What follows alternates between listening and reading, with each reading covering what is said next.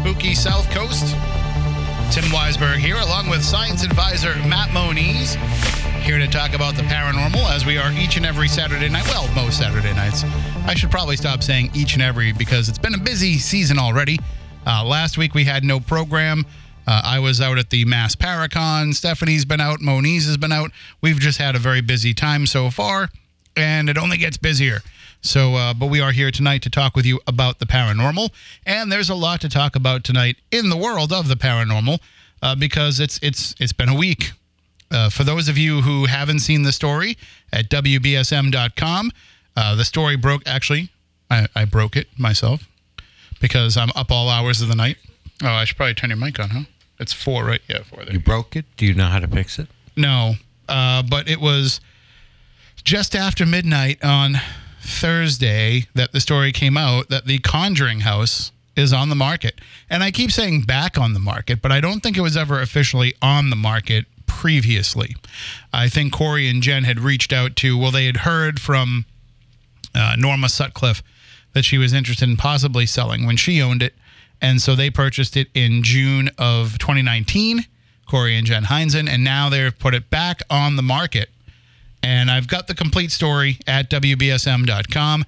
It also has some video that they put up on Facebook Live the day that the story came out, so you can get even more explanation from them as to what is going on. But the bottom line is, you know, they purchased this house for $440,000. It was just under, it was like $439,000.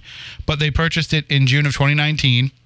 Now it's on the market for $1.2 million. And some of that is they have put some work into it. Listen, I don't want to disparage Norma in any way, especially because she might be listening. And I know how she gets. But, you know, the house needed some repairs. It needed some updates. I had heard from people that it wasn't necessarily structurally sound, that it needed some reinforcing. You know, it's an old farmhouse. It's over 200 years old. So it needs, needs work. Some slack. Yeah, I get it. But from my understanding, it needed a lot of, just kind of reinforcement of the frame of the house itself. And I don't know if they've done all of that, or even if what I'd heard was true, but I know that they've done little bits and pieces here and there. But really what laid out that price was that they said that came from the realtor based on the fact that they have bookings for people to investigate that house and to take tours of that house going through 2022. Well, not completely through. I think I checked, and there's some November and December of 2022 openings. That might only be just because they might not be, doing investigations during the winter months, during the colder months. But it is certainly booked up, pretty much every weekend beyond that, until then. So they charge $125 a person to investigate. They have a minimum of 6 people to investigate. So just doing quick math in my head, which I'm terrible at, it's about $1,000 a night. Basically. So if you're looking at that on a Friday and a Saturday, there's $2,000 a week. You're looking at $8,000 to $10,000 a month, depending on how many weekends there are in that month. And so you're looking at, $120,000 right there, just in the expense. What are the expenses? A little bit of electricity, taxes, and homeowners insurance. And yeah. I don't know if they have different insurance because of what they're doing there. Well, if they're doing things right, I would assume that the individual groups have their own daily policy, like what we do. Or they probably just at least have them sign waivers so that nothing happens to them. Actually, I know that they have them sign waivers because there's one room where everybody goes in to sign the waivers where they also can sign the wall. So, but there's certainly potential there for somebody to make money, provided that everything is being done above board and that there isn't any, if you're coming in there, and I don't know if and this isn't to suggest anything that's, might be going on underhanded in any way, but I don't know that people were as critical of Corey and Jen coming in what they were doing, because they came in and purchased it from Norma where it wasn't being operated like that already. So they might be, getting away with kind of just being like an Airbnb style type thing, where people are just coming to your house and renting out your house for the night, and you're letting them investigate if that's what they choose to do. They could also rent out your house for the night and choose not to. They could just sit on the couch and watch TV if they wanted to pay money for that. Yeah. So I just wonder, where it's going to go from there for the next person, because if you or I, all right, let's just say Zach Bagans comes in with a $1.2 million check. Now, they've already said in their Facebook Live they're not going to sell it to him, and we're going to get into some of that. But let's just say, somebody like that, somebody of that ilk, somebody who could write a check for $1.2 million or even show up with the cash, then that person doesn't need to worry about what's going on and doesn't need to worry about proving anything to any banks or any lenders or anything. If you or I try to go and buy that house because we think, we're paranormal people, we've been doing this for a long time, we've built up a following, we put on all kinds of events, we have a media arm of what we do, we think we can go there and we can run this in a way where it'll be profitable.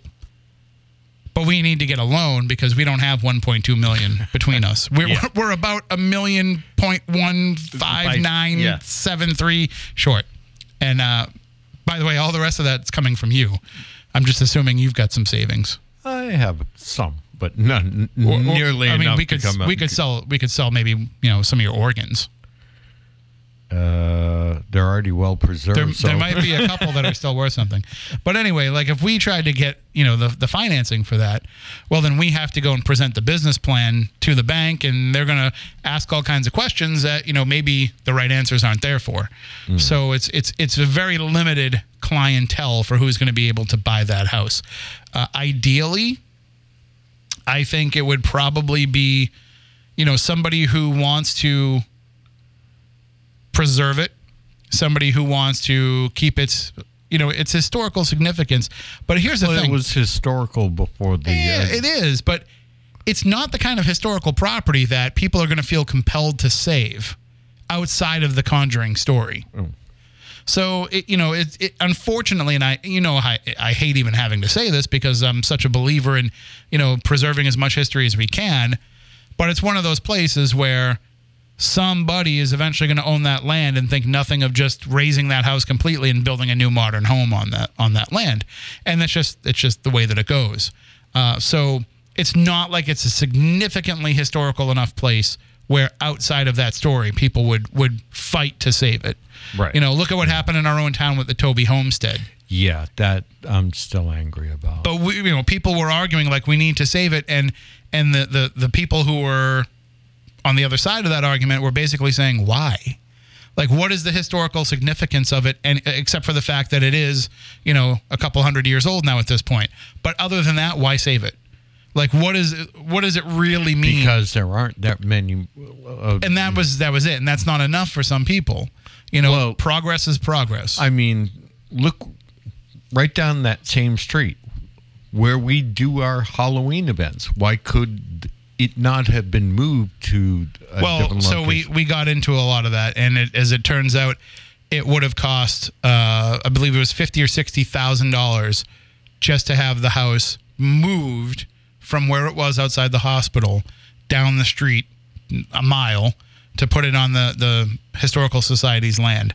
The problem was all of the street lights or no, none of that. That all could have been worked out. The problem is that the frame of the house itself was no longer structurally sound.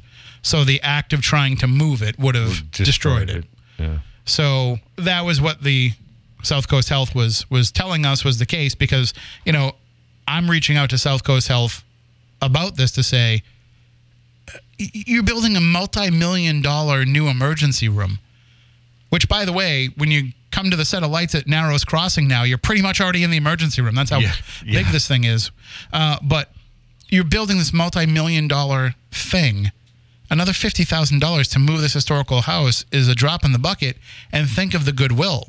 Well, but that was the comeback was it's not feasible to even move it at that point.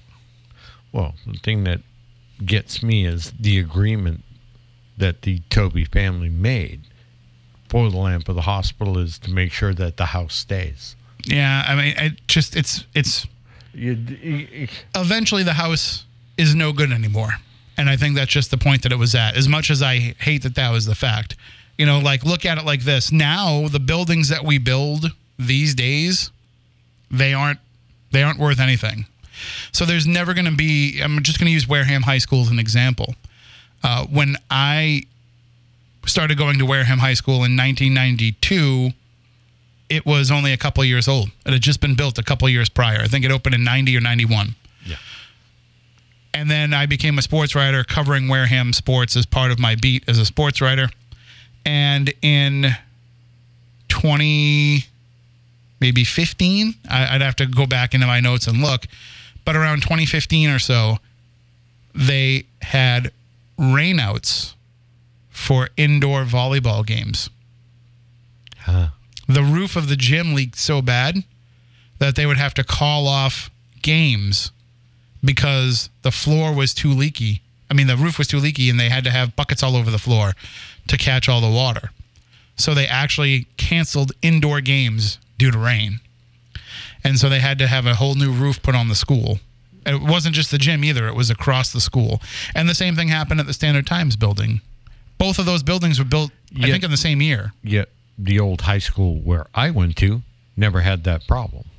Well, it had some other problems that they've updated. Yeah. But still, like, that was a 25-year-old building. And same thing with the Standard Times building. A 25-year-old building. My desk, there was a drip in my desk. And there had to be a bucket to catch the water. Because the roof leaked. And that just goes to show, like, that's what the construction is of today. Not everything. I understand that, there's a lot of people out there that do great work that will last forever. But it's the difference in materials, the difference in construction style, all of that. So the houses that we're building now, eventually somebody's going to have no problem just leveling that and building a new house on top of it.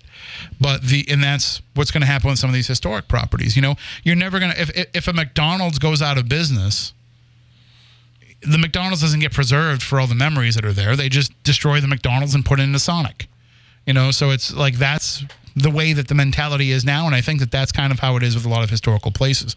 So unless somebody buys that house that cares about keeping the history going, somebody might eventually someday buy that place just for the land. Obviously, that won't be the next buyers. So Corey and Jen have said that they are going to be very picky about who they sell to. I don't know that much about selling a house. I don't know if you can be that picky. Like, if somebody comes to you and says, hey, I've got the $1.2 million, like, do you get to say, no, I don't think I want to sell it to you? But what are the legalities of that? Because you offered it up for sale. This person came for a sale. What kind of bias are you going to show against that person?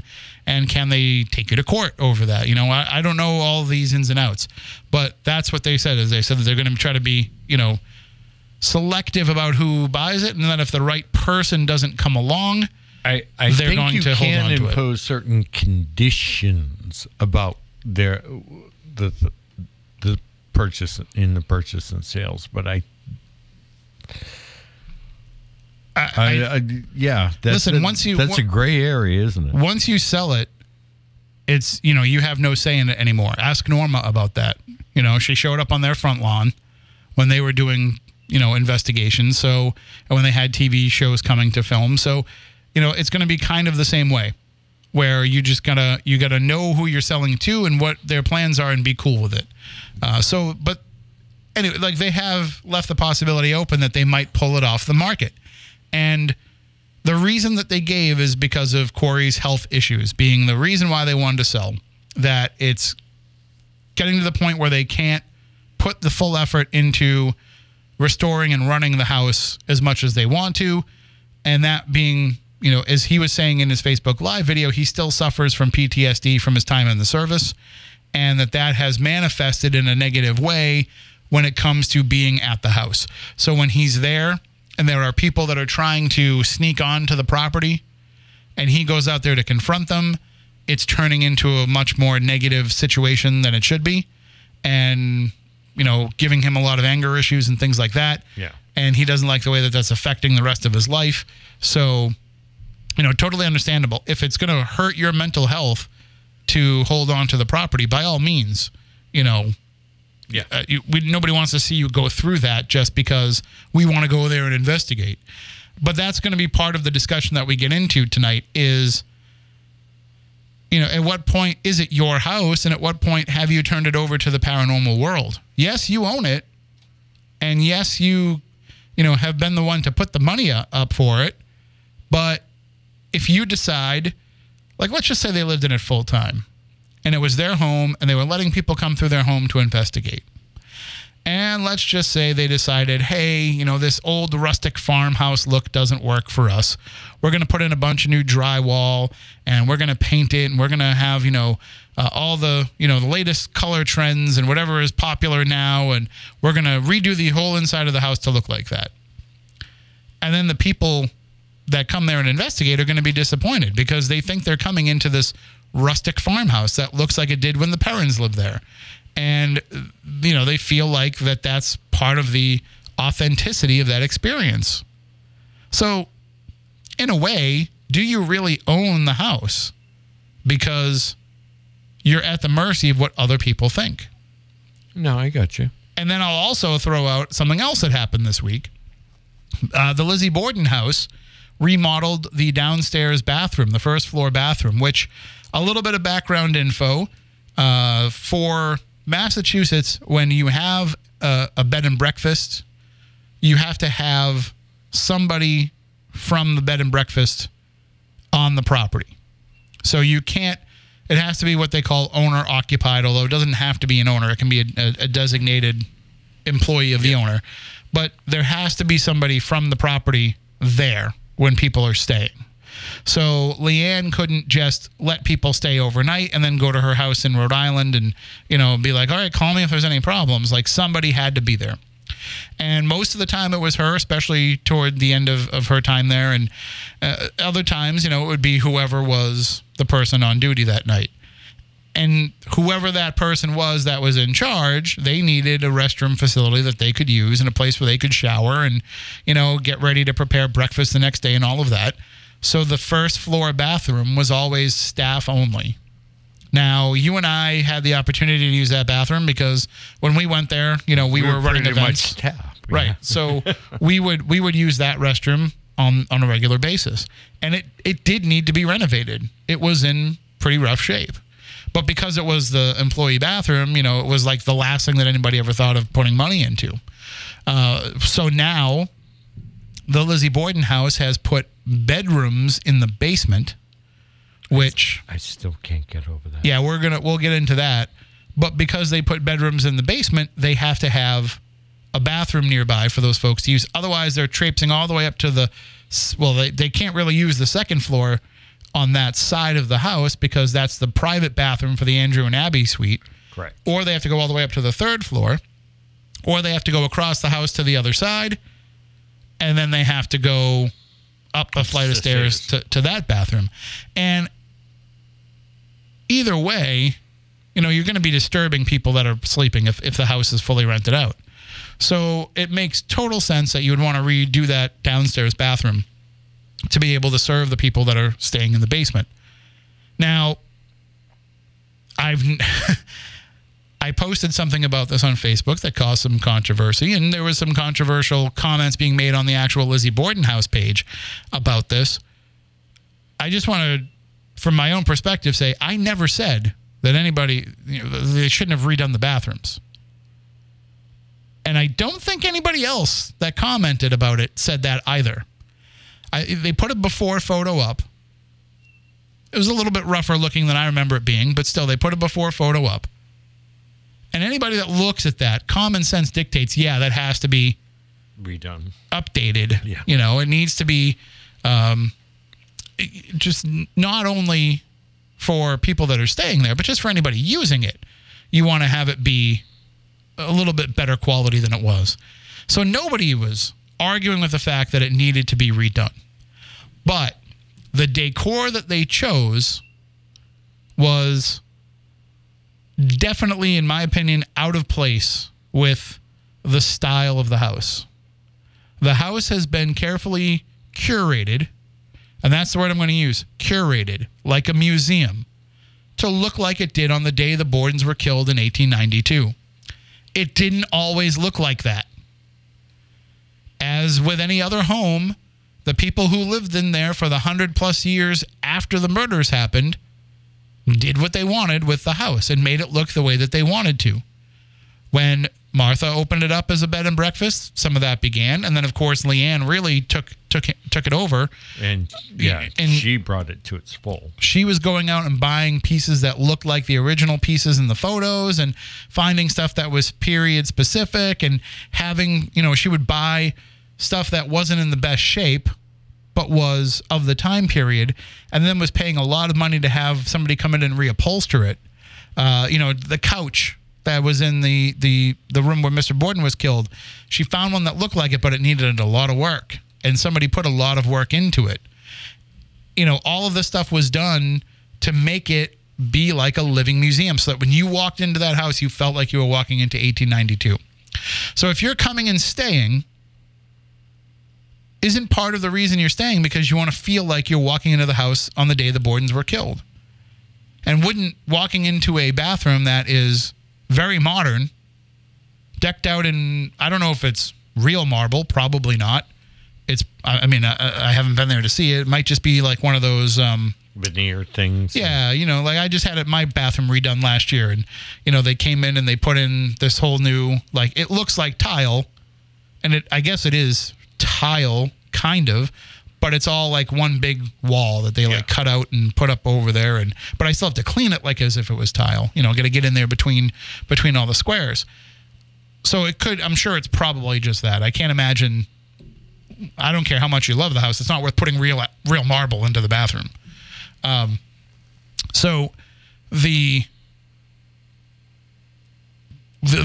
argument that ensued, because the owner went on the Facebook page and made a bunch of comments to anybody that was responding negatively.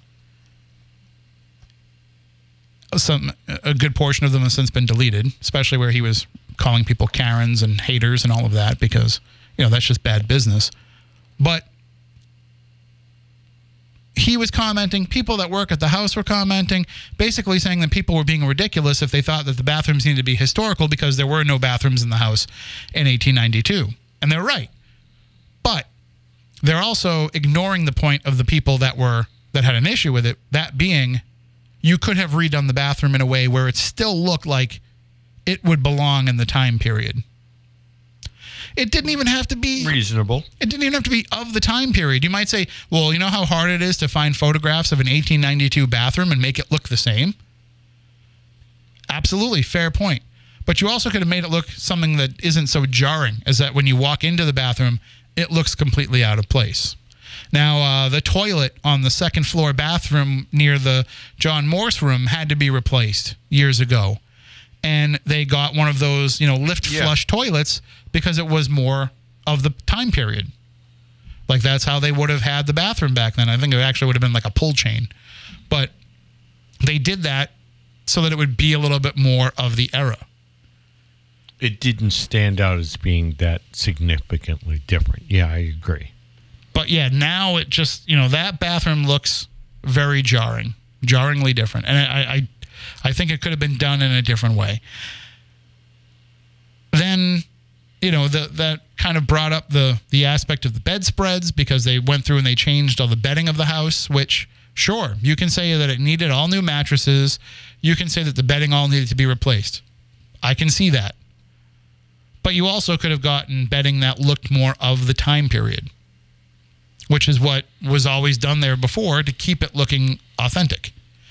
Instead, they got something that looks, in my opinion, and the opinion of many other people, a little bit too modern to fit the rest of the house. Somebody pointed that out, and the response was, well, we'll be happy to put the old linens on the bed when you come and stay. Like, no, you're missing the point. The point being, if I went and bought a 1957 Chevy, I'm not going to go down to Best Buy and get the latest Sony CD player, internet radio, Wi-Fi built in, touchscreen, navigation, all that stuff, and put that into a 1957 Chevy. Because it doesn't belong. If the radio that's in that 57 Chevy doesn't work, I'm going to try to find an original 57 Chevy radio. If I don't find a 57 Chevy radio, I'm at least going to find something that's of that era that fits and doesn't look out of place within the car. Well, actually, they do make modern stereos, so digital stereos with Bluetooth and everything, but they have the basically a faux front that looks like the old original. Okay, cool. But if you want one of those, why'd you buy a 57 Chevy? No, but I'm saying it looks like a 57 Chevy type of. I don't want that. I want a 57 Chevy radio in my 57 Chevy. That's my point. I know I see what you're saying, that you can have the look and the convenience, but I'm saying, what'd you buy a 57 Chevy for if you're worried about modern convenience? Right. No, I get you. So you're saying they made the house a modern resto mod is what they call new.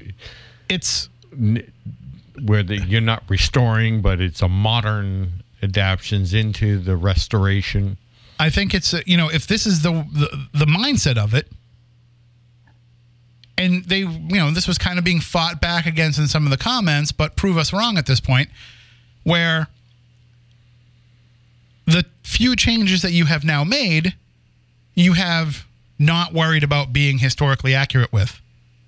So that's just going to make everybody else think that when you make future changes, it's going to be the same thing.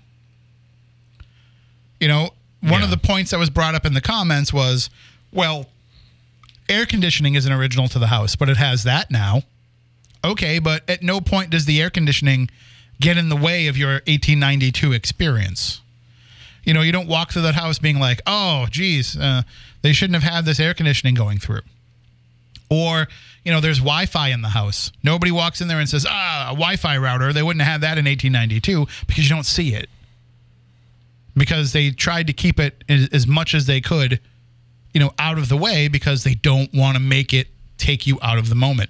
So all I'm seeing here is you bought a historic place that you don't really care about keeping historic, which is fine. It's your place.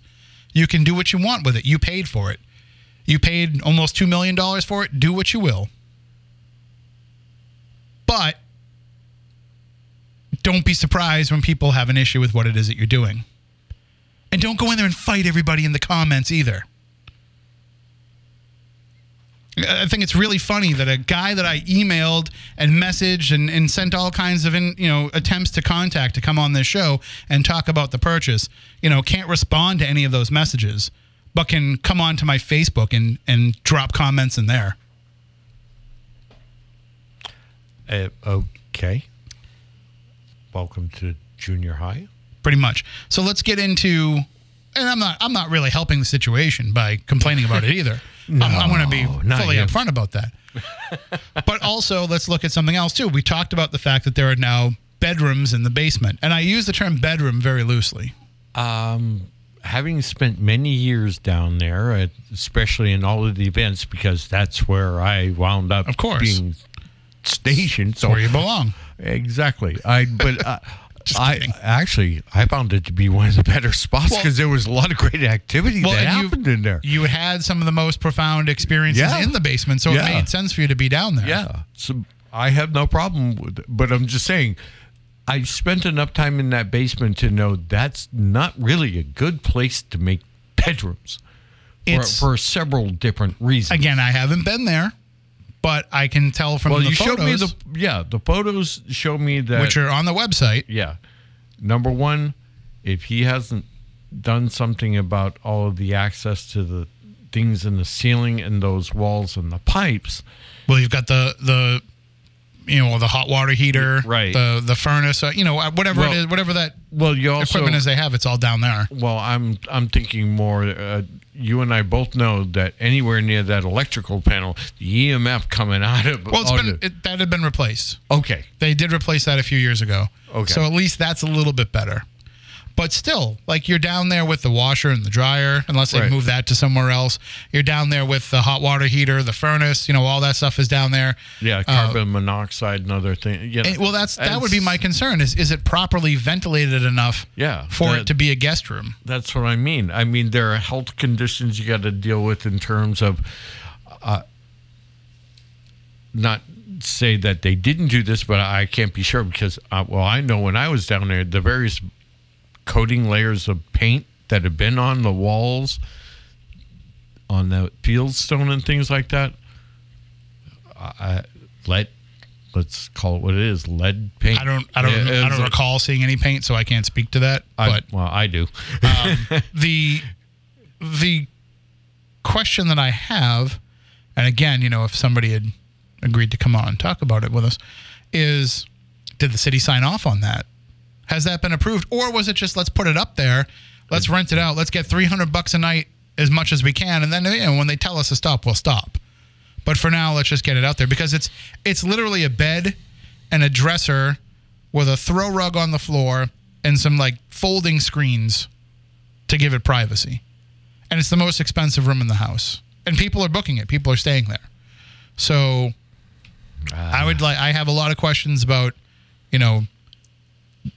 the legality and the safety of people staying down there. There is an exit. So if there is an issue, there is, there, not only is there the regular stairs up to the kitchen, but there is a bulkhead to be able to escape. But also, that's only one side of the building, too. Well, I'm not sure, but I think there's fire code regulations about sprinklers in the area, too. I know they've gotten by the sprinkler code because of the historic nature of the house. Well, there is sprinklers in the house, but that was part of the problem that they had when they had to put all that stuff in.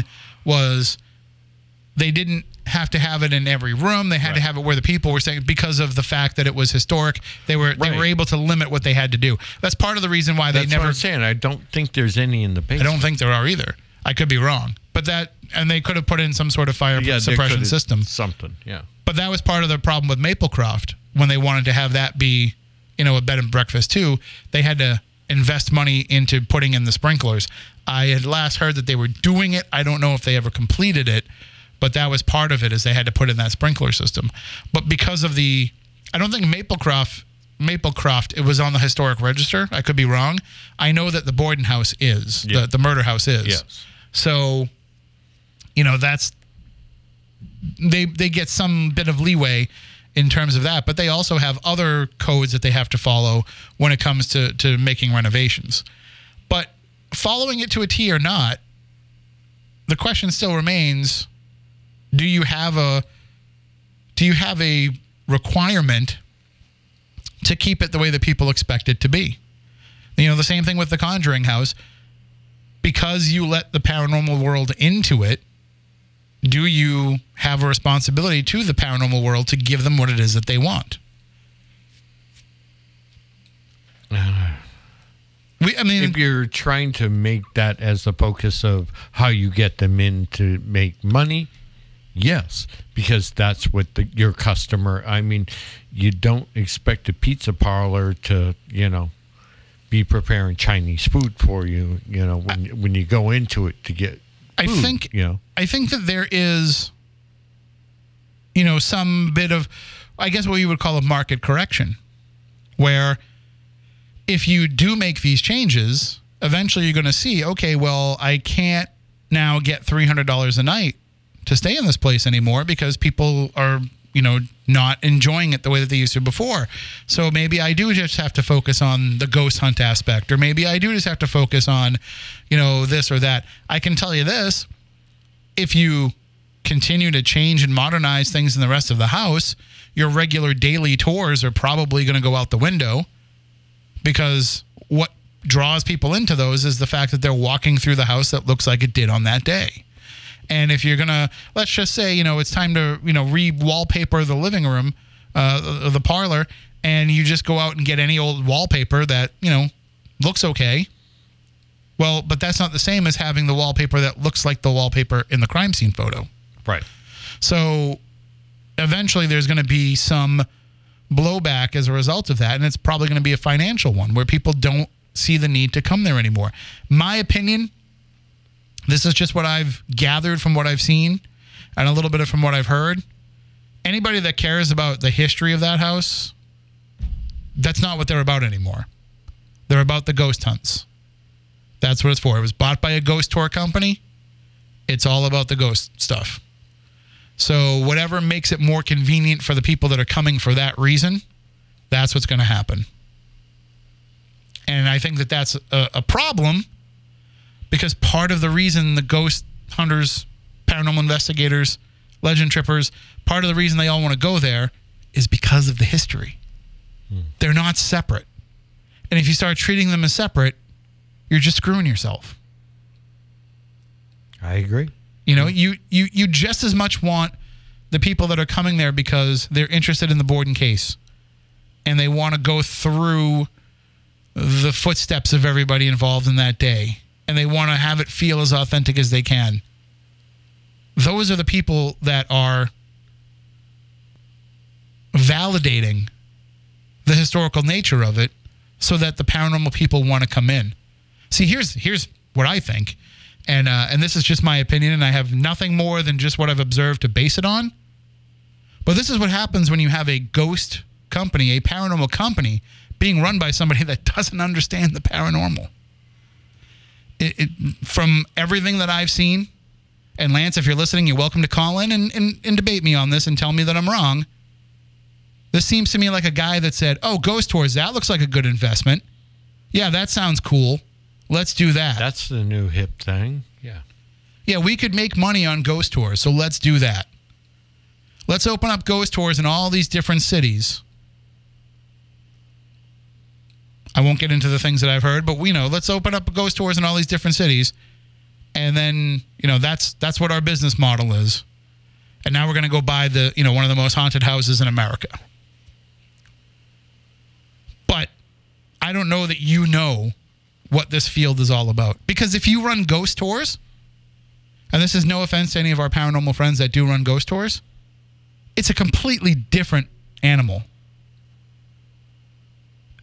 Going on a ghost tour and going on an investigation are two different things. Yes. When you go to a ghost tour, you're going for the story. You may be also going to have an experience too, but the story is the meat of the experience. When you have a paranormal investigation location, sure, the story is important, but the story is just the backdrop for what's going to happen on that particular night. And it's a lot harder to serve the paranormal investigator side of it than it is the person that just wants to go hear a creepy story on a ghost tour. I could run ghost tours, forever and never have a problem with it. Running ghost investigations like we do, as you know, it's like there's a burnout factor with it. Oh, yes. I could go walk around. I mean, maybe I can't walk around. I'm not the best physically shaped guy, but I could go walk around every shape. I'm sure if I went out and walked every night doing a ghost tour, I would get in better shape. But I could go out and walk every night and tell the same stories.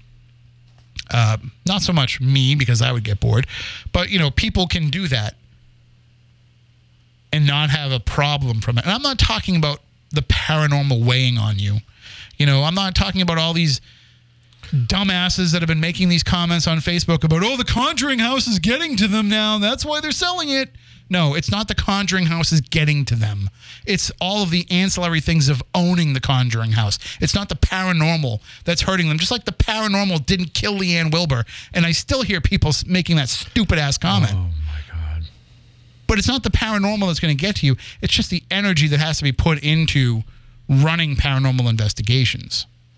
So I just want to make it clear. I'm not talking about prolonged exposure to the paranormal is going to hurt you. Prolonged having to run paranormal investigations can weigh on you. And not everybody. I mean, look at Christy. Christy does a fantastic job with all the great people she has working at the Oliver Estate. They're the Energizer Bunnies. They could keep going. You can call them on any random night. And if they don't have something going, they're all about getting down there and doing it because they just have that boundless energy to do it. I don't. I tried doing back-to-back investigations, back-to-back events one time, and I was like, I'll never do that again. If I go and do a conference where we have a VIP party at night like we do at the Mass Paracon, and then I stay a little bit later and talk to people and hang out and everything, and then I got to get up the next day, and then I got to go have I go and give a lecture and then talk to everybody and then go and do an investigation, all this. Like, by the end of all that, I'm wiped out. And I think that if you're not, and this is going to sound like I'm being one of those people making those kind of comments, but if you don't respect the paranormal side of it, and you don't understand it, it will get you. And I don't mean the paranormal is going to get you. I just mean the grind. The lifestyle is going to get you. The grind of it. Yeah. So we'll take your thoughts and calls, 508-996-0500. We'll also be talking about this again in the next hour. I know a lot of you out there are listening that you've been, thinking these kind of things. You've been making comments online all week. This is your chance to kind of jump on here and debate and discuss. Listen, as much as I want you to call up and agree with me, I also want you to call up if you don't agree with me. Tell me you're being an idiot, Tim. Who cares?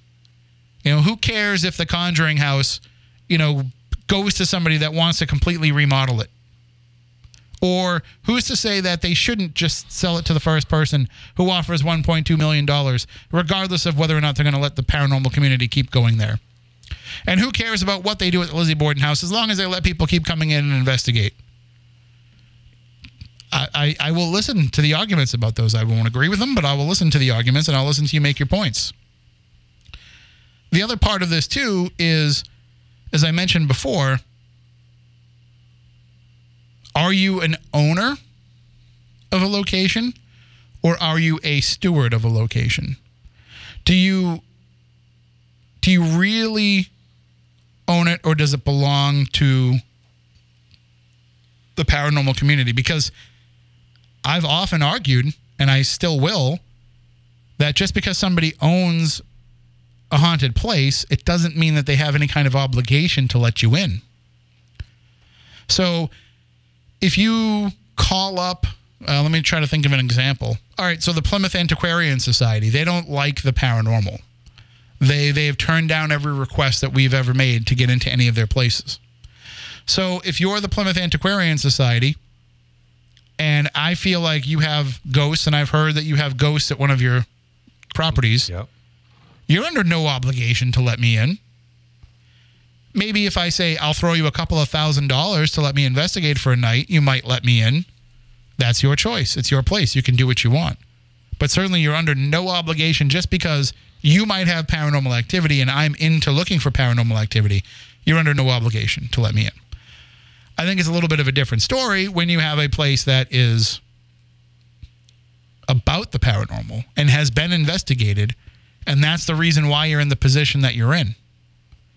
So it would be disingenuous if, let's just say, and I think they understand this is why they put it on the market, it would be disingenuous for Corey and Jen to say, oh, the paranormal stuff happening here is just weighing too much on us. So we're going to still keep the house, but we're going to lock the doors and nobody's allowed to come in and investigate anymore.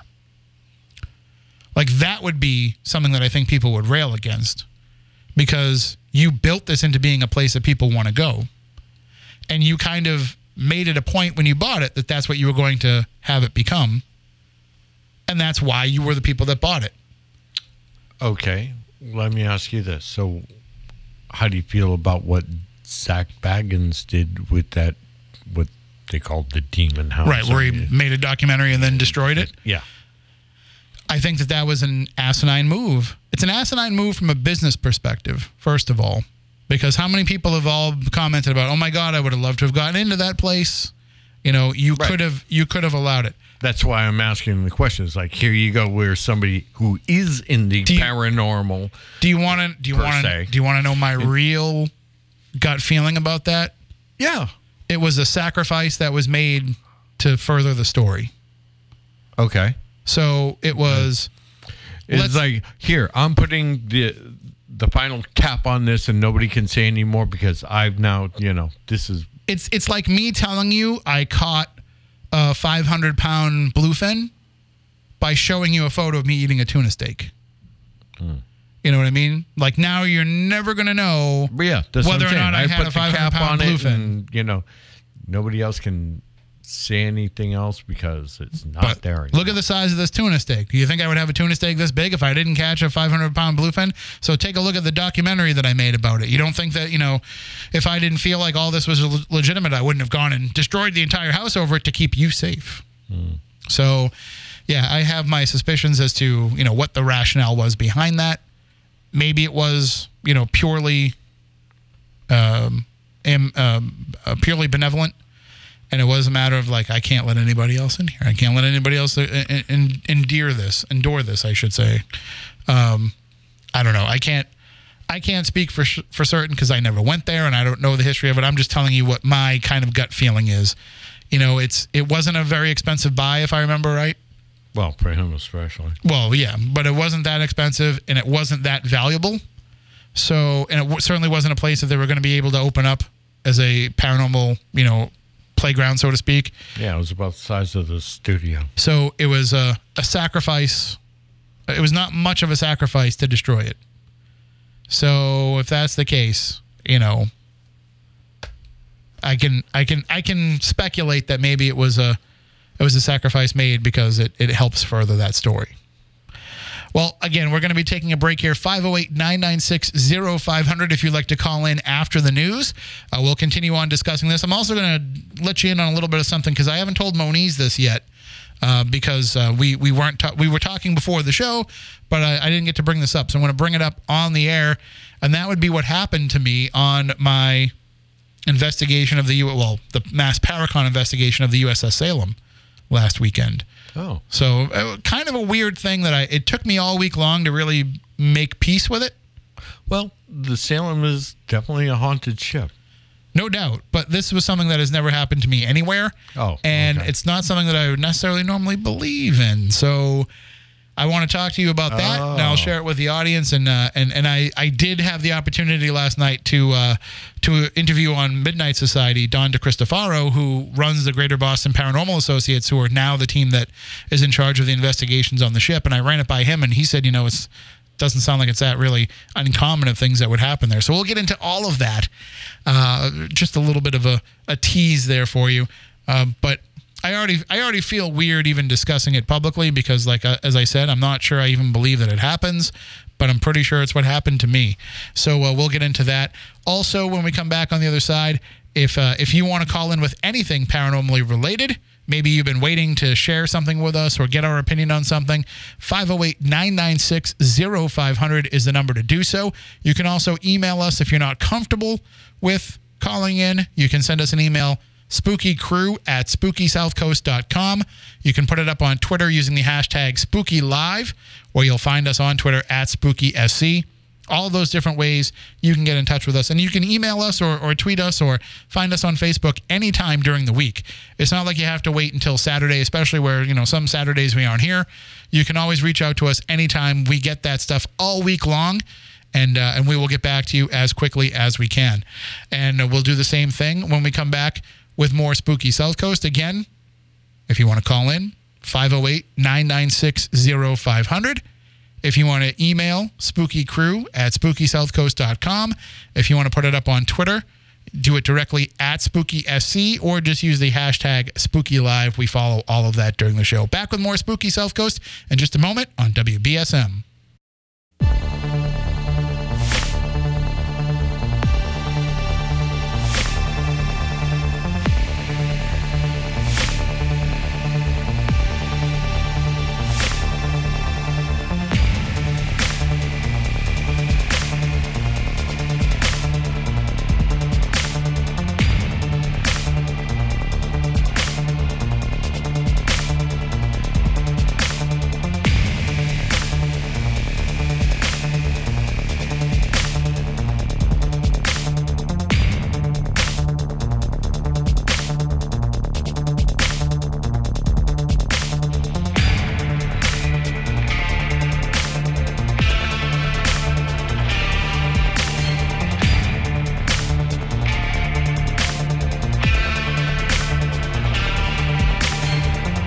Welcome back. Hour number 2 of Spooky South Coast. Tim Weisberg here, along with science advisor Matt Moniz.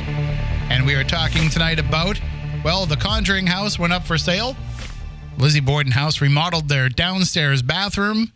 And we have been discussing exactly what kind of responsibility you have to the history if you own one of these places, but also what the paranormal community expects of it. And are some of those expectations too much? Are they looking for things that, you know, might be more than you would expect any business or property owner to have to fulfill and live up to. We're going to talk about all of that and more as we continue on here in the second hour. Just really quickly, for anybody listening in the UK, you'll be happy to know that Hotel Paranormal has finally come to the UK. That's right. Narrated by the one and only Dan Aykroyd and featuring me sometimes. Well, at least in the first season, I'm in all the episodes. And then in season 2, I'm in all but one. But season 1 of Hotel Paranormal just dropped on Really in the UK. That's the name of the channel, Really. And it's a free channel that anybody that, has, these, whatever the different services are, Sky TV and all that stuff, you'll be able to get it for free. I forget what night it airs. I think it's Thursday nights at 10. But it's on Freesat, it's on Sky, it's on Sky Ireland. You can check it all out. Just look up Really, Really. It's owned by Discovery Incorporated. So check that out, and you'll be able to find Hotel Paranormal running on it. It just debuted this week, so you've only missed the first episode. They're probably rerunning it. But check that out and let me know what you think. And then as for whether or not season 2, when it's going to air here in the United States, I have been in contact with the production company trying to find out if we can get some more information. I haven't heard anything back yet, but as soon as I do, we will let you know, because pretty proud of that show. It's a lot of fun, and it's pretty cool to hear Dan Aykroyd talking about all these haunted hotels. So my guess is if it's going to air in the U.S., it'll probably be announced later this month to start airing next month, because why not tie it into the release of Ghostbusters Afterlife? Yeah, so, more maroon shirts. Actually, in season 2, I went with a gray shirt. Oh. Okay. So, but I did wear the gray shirt that I wore for season 2. I wore that to the Mass Paracon VIP party last week. I was joking around with everybody like, this is my Hotel Season 2 preview for all of you. I can't show you a clip or a trailer or anything, but I can show you the shirt that I wore. And that's about the best I can do. And maybe I'll wear it to the Ocean State Paracon coming up in November. So speaking of which, we do have joining us on the line from Rise Up Paranormal and the organizer of the Ocean State Paracon, Ken DaCosta, is with us. Hello, Ken. How are you? Hello, gentlemen. First time, long time. Gentlemen, who walked in? Well, that would be you guys. That's my typical greeting, but, Well, it's great to talk with you again. It's been a while. Yeah, thank you. Thank you so much for taking the call. I know a lot to unpack because you guys covered a lot of ground tonight, but as someone who's done this a long time, some of the topics that you're discussing are things that I've thought about for a long time. As somebody who runs events out of an historically significant place and has done so in the past, I've gotten to learn a lot about the ins and outs of these things. So I just had a couple of comments tonight that I'll give you, and until you throw me off. Fire away. Well, I mean, when we talk about historic locations, essentially we're talking about preservation.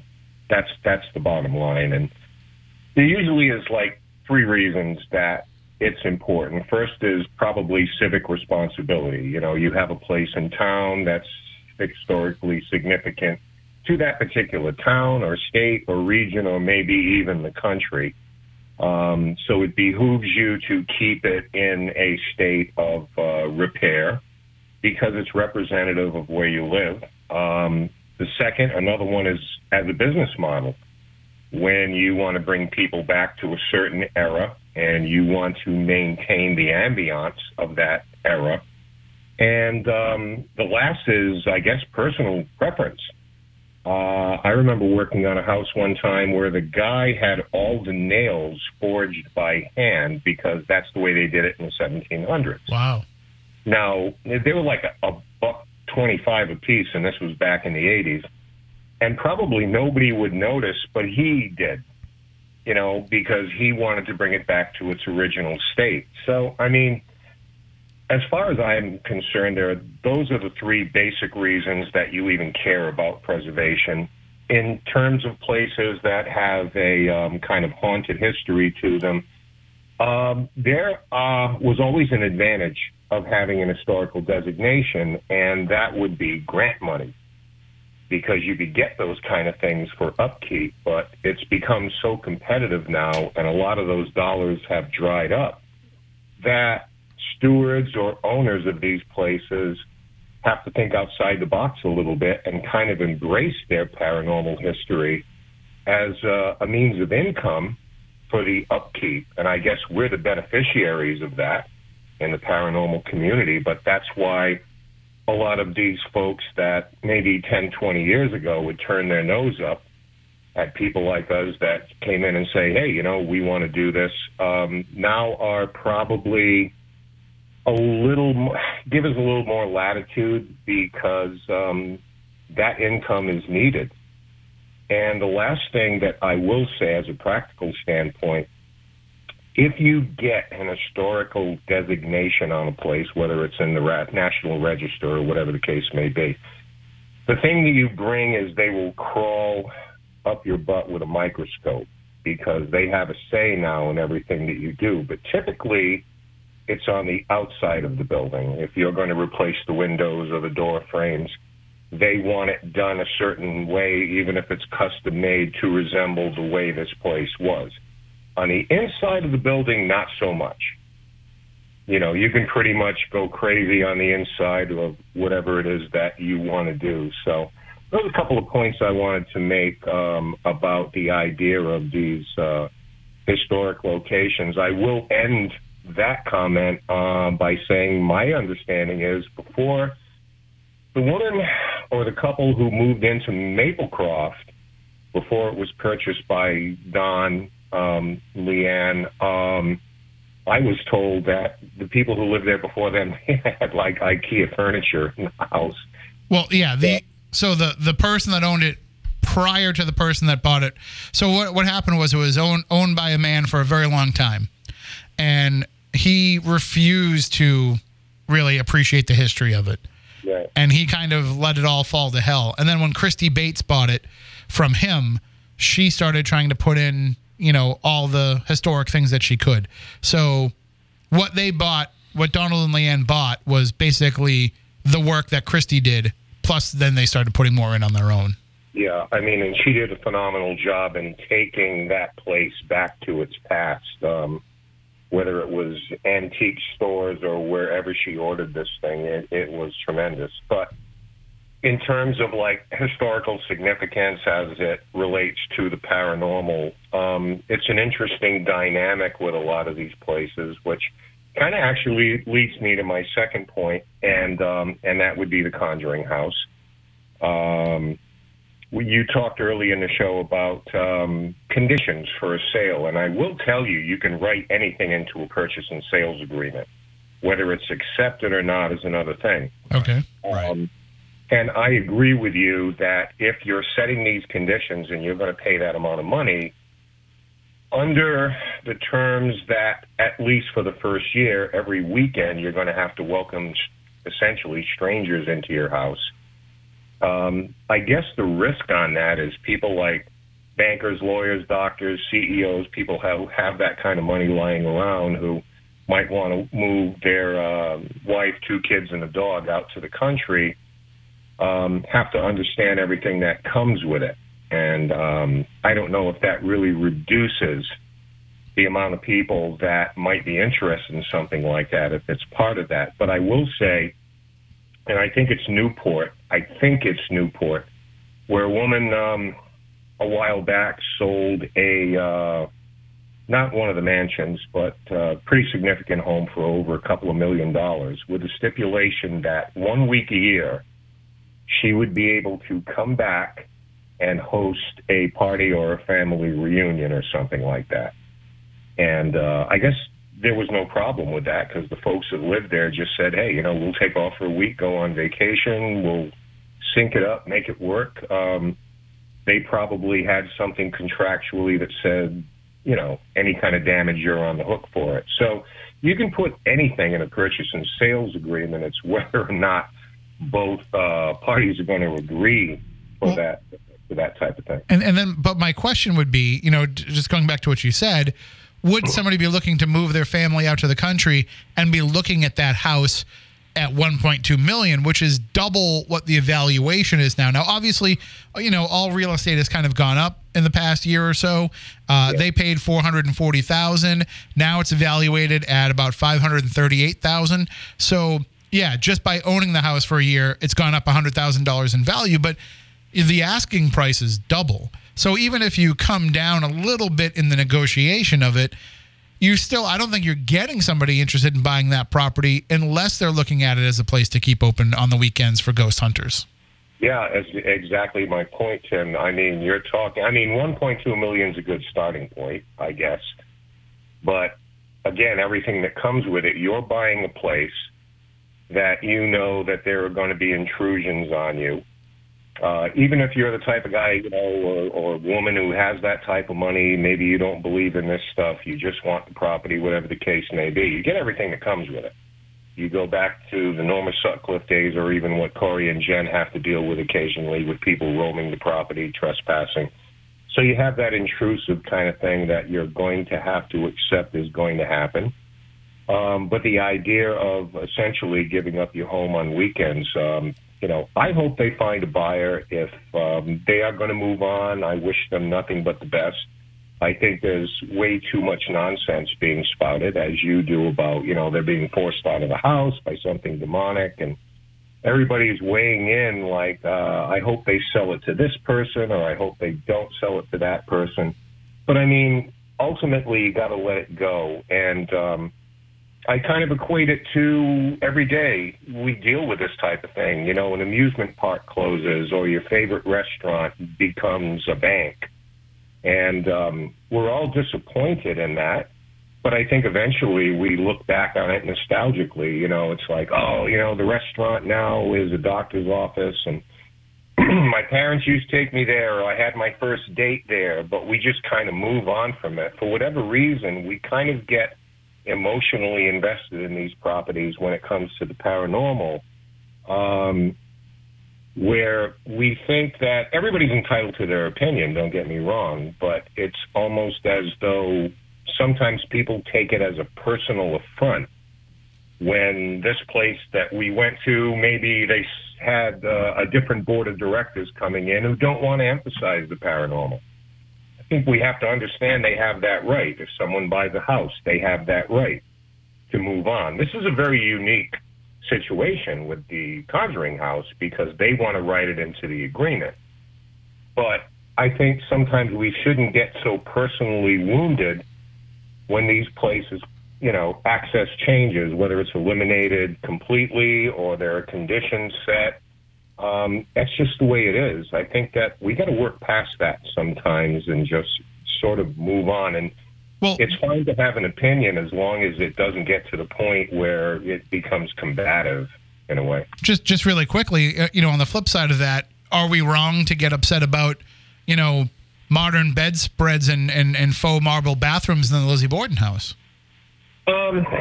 I don't personally think I'm upset about it because it doesn't affect my life in any way. I think that we just look at it and try to project what we would do in the same position as somebody like that. And again, it's the second reason of preservation that I mentioned. It's a business model. If I'm going in there, I don't necessarily maybe want to have a hot tub in the room. It'd be a great thing. But that's not how you're marketing, and people want that experience to go back in time. And, you have some modern amenities, like you said, air conditioning, Wi-Fi. It's fine. They're not intrusive. But I think people admire things like that. And it's one of the reasons people will stay at that place. It definitely has an infamous history. But there's another reason for it. And, again, it comes back to the ambiance in the place. So as far as being upset, I would let that go, but I certainly see how people would look at that and just go, it's kind of tasteless. And I have to be honest about it. I have seen the pictures, and I don't disagree with people who have an issue with that. Well, I will say this. We'll let you come back on as we get closer to it and discuss more in depth. But let's just take a couple of minutes and let people know about the 2021 Ocean State Paracon that's coming up November 19th and 20th. Yeah, thanks for the opportunity, Tim. Of course, last year, like so many other events, we had to cancel. And we've rescheduled this, I think, 4 times, and hopefully we're good now.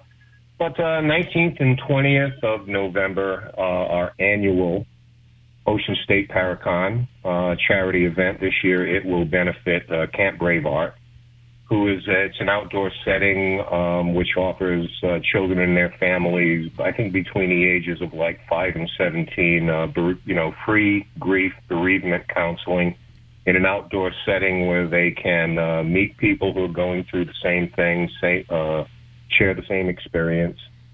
So we're very proud of that. But, the 19th and 20th, Friday night is our VIP party from 7 to 10. The event itself will be from 10 to 6 on Saturday. We'll have special guests, typically the way we usually do it. A lot of different vendors, crafts, kind of like a psychic fair. We like to call it a paranormal farmers market. And we'll have some special guests, including your very own Tim Weisberg, who has been a long-standing attendee right from the very beginning. But this year, something a little bit different. We're going to be having it at the Plain Ridge Casino in Plainville, Massachusetts. And there's no description that I can give you that will do this place justice. When you show up and see the Loft is the place that we're holding this event on Friday and Saturday, it speaks for itself. It's about 7,000 square feet. Wow. And it is just an amazing place. One wall is fully glassed where that looks over the racetrack. And it's just a phenomenal location. They've been very good to us. And I'm so glad that so far it looks like we're greenlit on this thing. But it's for a great cause. And, your continued support makes it possible to do this type of thing. Hey, Ken. How you doing, brother? Yeah. What's up, man? I'm about to share something with you that's going to freak you out. Oh, cool. Go ahead. The Plain Ridge place is haunted. And you will not guess who it is haunted by. My very own father. Now, is this... Oh, okay. You're talking about the existing building itself, Matt, right? Correct. My father worked for the Racing Commission back in the day, and that's where he used to work. I just had a meeting with one of his former co-workers who worked there for several years after my father died. He had personally seen him sitting in the office, as well as several other people who never knew him. Saw him sitting in the office and described him to a T in the particular position he always used to sit in his chair in the office. So this is pretty widely known then, because that was my next question. It's like, is this widely known by the staff there? Yes. That's amazing. And just before I get out of here, how long have you known this? When did it... I just found this out last weekend. I just found this out this past weekend. Oh, my. Yeah. Well, there's some serendipity there. Yeah, that's why I'm like, you're kidding. He's like, no, this is... I'll even give you the guy's name that told me, Paul Butner. Okay. And if you want, he's more than willing to talk to anybody else that, in the paranormal community is, yeah, I saw this. And, I'm not going to give other people's names that are there that have seen them, but without their permission. But Paul has no problem. Yeah. Well, when we have conversations with him, maybe I can work that in if he's available. Maybe just stop and say hello and let him know that you've made me aware of that because, okay, there you go. Matt's dad is there, so he'll also hopefully be a special guest. And that's amazing, though, Matt, that... there's still that kind of connection there. And of all places, very ironic, it's where we're going to hold this thing. I'll see you there. Okay. I look forward to it very much. Thanks, Ken, for checking in. We'll have you come back and talk a little bit more in depth about it as we get closer, too. Absolutely, man. You guys have a great night. Thank you. Take care. You too. Right. That is Ken DaCosta of Rise Up Paranormal. If you want to get tickets for the Paracon, all you have to do is go to riseupparanormal.com. All the information is right there. Also, follow the Ocean State Paracon on Facebook. We're going to jump right into the calls because we've got some calls here lined up. So let's take those. Good evening. You're next on Spooky South Coast. Hello. Hi, how's it going? In regard to the Lizzie Borden house, I agree with both you guys about maintaining the. I think Moniz put it perfect, or whoever said it. The house was curated to look like the time and place, how generations had lived there, and it was housing, but then it was curated to look like a certain time and place and what to replay events that happened there. And so I agree with you on all of that. If I had my way, I would keep it the way it has been. On the other hand, I'm an abstract artist and I do contemporary art, and it's ingrained in me to kind of turn things upside down, live and let live, and try something new, and take your shot with all the American Horror Story kind of things and funhouse things that are going on. But then on the third hand, it's like I'm like literally looking to make reservations because I've had so many experiences myself and with my family that I'd like other people to experience it too. But now there's like that moral dilemma. Is it wrong, like Moniz was saying about the mattresses in the basement essentially for whatever they're charging? Like, is there a moral issue now to even go there and want an experience or to have an experience? Is that almost disrespectful to whatever may be there?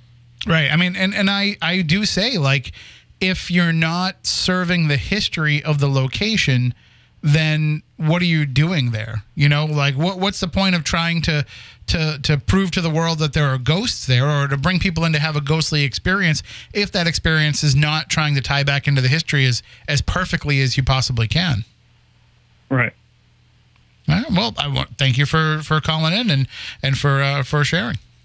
Absolutely. Take care. Have a great night. Thank you. And anyone else that wants to call in, 508-996-0500. That is the number to call in and share your thoughts. Phone lines will be open until the program is over. So we got about 25 minutes for you to call in and share. Moniz, I promised you that I would tell you about what happened on the USS Salem. First of all, let me tell you this. I don't know if you're familiar with the fact that they've moved the ship across the harbor. That I do know. So first thing, haven't been there, but I do know they did move it. First thing I noticed as soon as I got there, it looks 3 times bigger than it was when it was on the other side. Really? It looks so much bigger, and it's already huge. So 717 feet. Yeah. So, but it just getting there, I was like, wow. I don't know if it's just that I haven't been here in like 5 or 6 years, but wow. And it could also be just, where it is now, it's kind of jammed in less. Yeah, it's in a smaller pier, which probably makes it look bigger. Well, and unlike in the old spot, this is what Don DeCristofaro was telling me last night. Unlike in the old spot, it had settled in to the floor. Yeah. And so it was like, kind of down below, and now it's floating again. So that probably helps too. You're seeing, more of it wider and less of it's underwater. So it was very cool. Oh, yeah. So you get to see basically what's known as the torpedo belt. Sure. Okay. I couldn't see much because it was dark. But okay, most heavy cruises and battleships have what's called a torpedo belt or girdle. It is a series of plate steel wrapped around. It's armoring against torpedoes. Listen, if a sea witch wants to show me her garter belt, I'm going to take a look at it. Okay. All right, I want to put that story on hold because the phone lines are lighting up. Let's go back to them. Good evening. You're next on Spooky South Coast. Hello. Hello. Hi, you're on the air. All right. Well, you can give us a call back. 508-996-0500. Good evening. You're next on Spooky South Coast. Hi, Tim. It's me, Mike. Hey, Mike. How's it going? It's going good. And I've been listening a lot to what you guys have been saying. And I could not agree more with how you guys are viewing the Lizzie Borden bed and breakfast. I mean, just for me personally, a few weeks ago, I'm pretty sure I told you on Facebook, I went to the Peter Oliver house with my sister, my brother-in-law, and my girlfriend. And just that, like walking through that door and feeling like you're in a different time era is like, it's just so incredible. Where, the Lizzie Borden house, I'm sure you still get that same vibe, but just going into a different room where it's slightly off-putting. It sets you off somewhat. Right. And there, every place has its atmosphere and has its feel. And maybe this isn't everybody's position on it, but it's certainly mine. The more I can feel like I would have been in the time period of the ghosts I'm supposedly contacting, that just, it works better for me. And I know, based on my many years of research and investigation, that it works better for the ghosts too. That if you start changing the location too much, then it's not the place that they recognize anymore, and they don't feel the need to you might get some of that activity that heightens while the renovation's going on, but then once it's not the place that they recognize anymore, they might go back into the woodwork. Yeah, so to speak. Yeah, absolutely.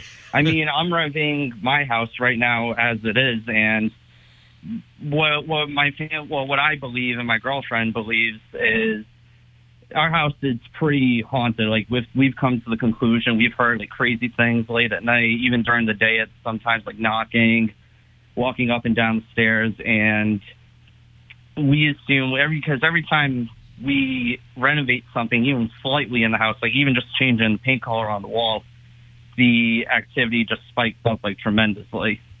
So we assume that it's more than likely the original owner of the house, because he was very particular with how everything was in the house. He was a craftsman, so there was very like specific things like we assumed he wouldn't have wanted touched. But then a lot of the other occurrences in the house, we assume a lot of it is family related. But with going back to the Lizzie Borden house, though, it's just, seeing how they handled it on Facebook was, I would say unprofessional, where it was just more of a input. Like, no, I think you could agree. A lot of us didn't say anything bad necessarily. It was more just offering input. Like, it looks good, but not particularly something that is historically accurate, correct? Yeah, certainly if first of all, if you're taking advice on redecorating from me, like you're already behind the eight ball. You're already doing yourself a disservice. But we're just making the point of there's a way to do it and a way to kind of still keep the tone. And instead, what we were getting met with was, and not just from the owner, but from the other staff members that were there, everybody was trying to make it like we were making it an either-or situation, that the bathroom should have been left alone and left as is. And that's not the argument at all. The house was painted years ago. And nobody ever stood there and said, hey, you shouldn't be painting the house. They just said, oh, you're going to paint the house to make it look even more historic. That's great. This is the way I look at it. It's like going to, King Richard's Fair, and you're looking at all of the little shops, and all of a sudden there's a modern McDonald's right there in the middle of the kiosk. Right. It's out of place. Well, I use that King Richard's Fair example to somebody that was like, "Oh, modern convenience is important." I said, "Okay, well then why don't we pave the path at King Richard's Fair so that I don't keep stumbling over tree roots and getting my sneakers dirty?" Like, you want to have that authentic experience. Yeah, absolutely, and that's why I mentioned the Peter Oliver house too. It's like you go in there, and Christy was telling me a lot too with the door, the pictures that were brought back to the house, and everything. And while a lot of it was weird, a lot of it was very incredible how certain things that were initially gone from the house ended up coming back to the house. But still, it's that atmosphere when you walk in there, like you definitely don't feel like you're in 2021. You feel like you're in that time era. And I feel like when you get that atmosphere added onto the whole tour, the experience and everything, it's just like an added bonus. And I can personally say, like, if the Oliver House ever has anything again, I would definitely go back. Oh, well, they do. They have stuff all the time. But I would never tell somebody, hey, you paid all this money to get that place. You have to do things a certain way. But I would also say, I would kind of ingrain myself to the local community and the people who are around and say, hey, what advice can you give? I'm not saying I need to be the end-all, be-all of everything Lizzie Borden, because we've been going there for so long, but at the same time, maybe, you had said, is there anybody in this area that's familiar with historic restoration that we could lean on? And I would say, yes, contact Christy at the Oliver House, because she has gone through all this, and done it the right way. So, or I know people in Wareham that have worked on the Fearing Tavern that have been able to help follow all the historical codes to be able to bring it back to life more than it ever was before. So, this is a very vibrant paranormal community in this area. I'll tell you this much. It doesn't seem like the management over there cares. It's like, we're not the people they want to bring in. They want to bring in, you know, the TikTokers, the YouTubers, anybody that's going to start putting out hashtags and getting attention to it, that more so than the people that have been going there again and again. And I don't know about you. I worked in the restaurant business for a long time. It was really nice when people came from out of town and came and tried out our food, but we really relied on the regulars to keep us open all the time. So I wouldn't really, you know, burn my regulars just to get those people that are going to come there once. Oh, yeah, absolutely. And I mean, I do YouTube, too, on the side with my channel and my friend and I. And I can honestly say, like, you know, you can only go to a certain location so many times until it becomes overplayed on YouTube. You know, like, you can go, say, for me, like, one of the big places we went to, like, a lot, but, like, it's come to the point now, like, where, like, all right, we can't keep going back there, is the Freetown State Forest. We usually get a lot within the forest, but... you know, how many times can you actually keep going there and doing the same thing? That's why it's been years since I've been to Lizzie Borden, just because it got to the point where I understand people wanted to come and go and be there with us. I just couldn't keep going there all the time because eventually I just kind of hit the wall of like, I don't know that I can keep coming back. I need a break from this place for a while. And it might just work out now that I never go there again. And if so, you know, I'm happy for the body of work I was able to do there and the experiences that I had. So absolutely. All right. Well, thank you very much for the call. Thank you so much. Have a great night, you guys. You too. Have Take care. Bye. We have another call on the line, 508-996-0500. Good evening. You're next on Spooky South Coast. Hi. Everybody seems to be saying what I had wanted to say, the previous callers, is that with the Lizzie Borden house, when Leanne owned it, I know she's passed, but it was an excellent place, you know, and it had the history and it had the, you know, and it was very nice, you know, and like everybody had said, it was in that time period, you know, and, you know, it seems as though whoever owns it now is making a circus out of it.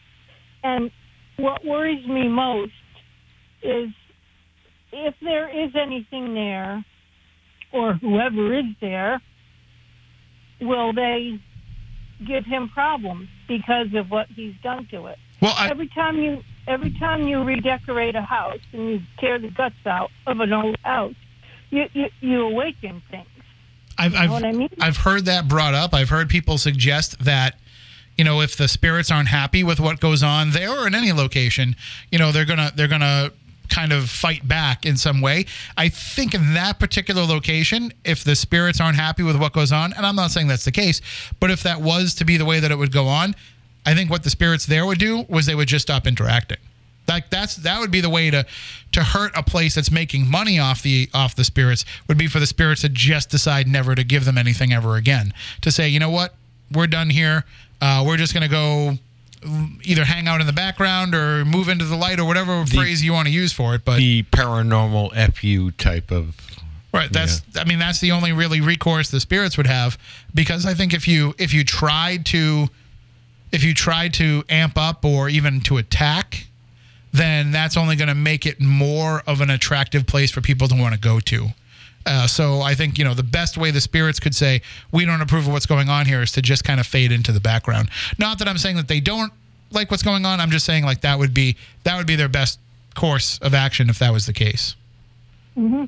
What I also wonder about, and maybe you can elaborate on it, every ghost team on TV has been to the Conjuring House, the Lizzie Borden house. A few have been to Maplecroft, you know, various other locations. When do you think it's time that, or feel that maybe the spirits there are just upset? They just want to be left alone, because everybody and their brother has been there, you know, treading on their. Yeah, I see what you mean, and I think it's kind of the same thing, where if they do get upset and they are tired of people coming, the best way to stop that from happening is to stop interacting. If a place goes dormant and doesn't have activity anymore, then people aren't going to keep coming back. And the word will get out pretty quickly. So if a place, I'm not going to get into it, but there's a place that got a lot of attention years ago for being related to a famous haunt, a famous murder case. And people would go there and they would pay money to investigate, and people would come out of there saying, you know what? I've never gotten anything there. And then they would talk to other people, and those people would say, I've never gotten anything there either. And it eventually just reached to the point where the general consensus among the community is, even if it was haunted before, it's not now. So don't even bother going there anymore. And then that's just caused that, aspect of that property to dry up. So I think it's the same thing. If they get upset and they don't want people going there, if they're savvy enough to what's going on, then they say, you know what, I'm just going to stop interacting with people. That's the best way to get them to stop coming here. It's almost like they know that they only keep coming back because you interact with them. So when you choose not to anymore, then they'll stop going. Like I don't ever want to go over somebody's house if they're just going to sit there and not acknowledge that I'm there. So then I'll stop going to their house. I agree. All right. I agree. Thank you so much for the call. Thank you, Tim. Thank you. Thank you. And 508-996-0500 if you would like to call in and share your thoughts. We have about 13 minutes left in the show, so plenty of time for anybody to call in if they want to do so. Just really quickly, I'll get back to that story. So you're in Salem. On the USS Salem, is one of the celebrity guest investigators for the night. The idea was that we would be positioned in certain places, and the folks that were attending would kind of cycle through. And it just so happened that the group that I got assigned to, the member of the Greater Boston Paranormal Associates, which is the group that runs the investigations on the ship now, the GBPA member took us and started walking all the way back to Third Mess, which, if you're familiar, that's where we've had a lot of activity happen. So I was like, yeah, great. This is where I would have wanted to go if I had my choice. So we set up. I kind of sit down with my backpack that has all my equipment in it, and I'm watching everything that's going on. And I'm sitting in, they have those, stools that are kind of built into the wall. And I'm sitting in one of those watching everything that's going on. And I'm listening to the GBPA members talk about what they've gotten from our activity and the spirits that they've encountered. And they're talking about this cook that they refer to as the chief, who they've had a lot of activity and experience with and interaction with. And so I am just kind of sitting there like a fly on the wall at this point, because they're running some experiments. And all of a sudden I just get hit with this wave of, this is stupid. This is stupid. These people are idiots. You're all a bunch of idiots sitting here in the dark talking about a bunch of crap that doesn't really exist. This is stupid. And they were talking about some of the experiments that they've done, and I'm like, that doesn't even make sense. Like, think about what you're saying. If you had any kind of rational, intelligent thought in your head, you would realize how stupid you sound right now. And this just kept building and building, and I was feeling actual contempt for the people in the room. Some of these people are my good friends, but I'm feeling this level of contempt and anger toward them. And so then that's the first group that comes through. And then the second group that comes through, it's just more of the same thing, kind of amplifying. And one of the members of the GBPA is somebody I've known for a long time, and she's up there talking, and I'm like, shut up. You're a moron. Shut up, in my head. But I'm like, wait, I know her. I like her. She's my friend. Like, why do I feel this way? And it just kept happening again and again.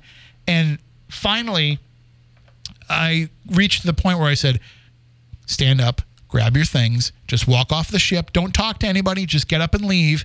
You're done with the paranormal. That's it. We're done. We fulfilled our obligation for this event. We'll just have to, go home and break off all the engagements that we have coming up for different things. You're done. No more paranormal. This is stupid.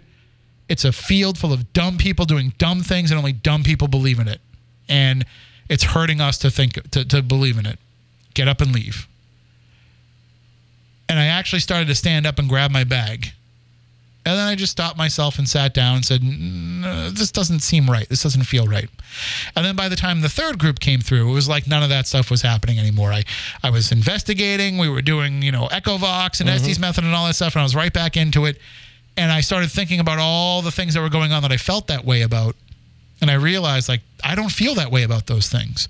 These were foreign thoughts that were coming into my head. Being projected to you.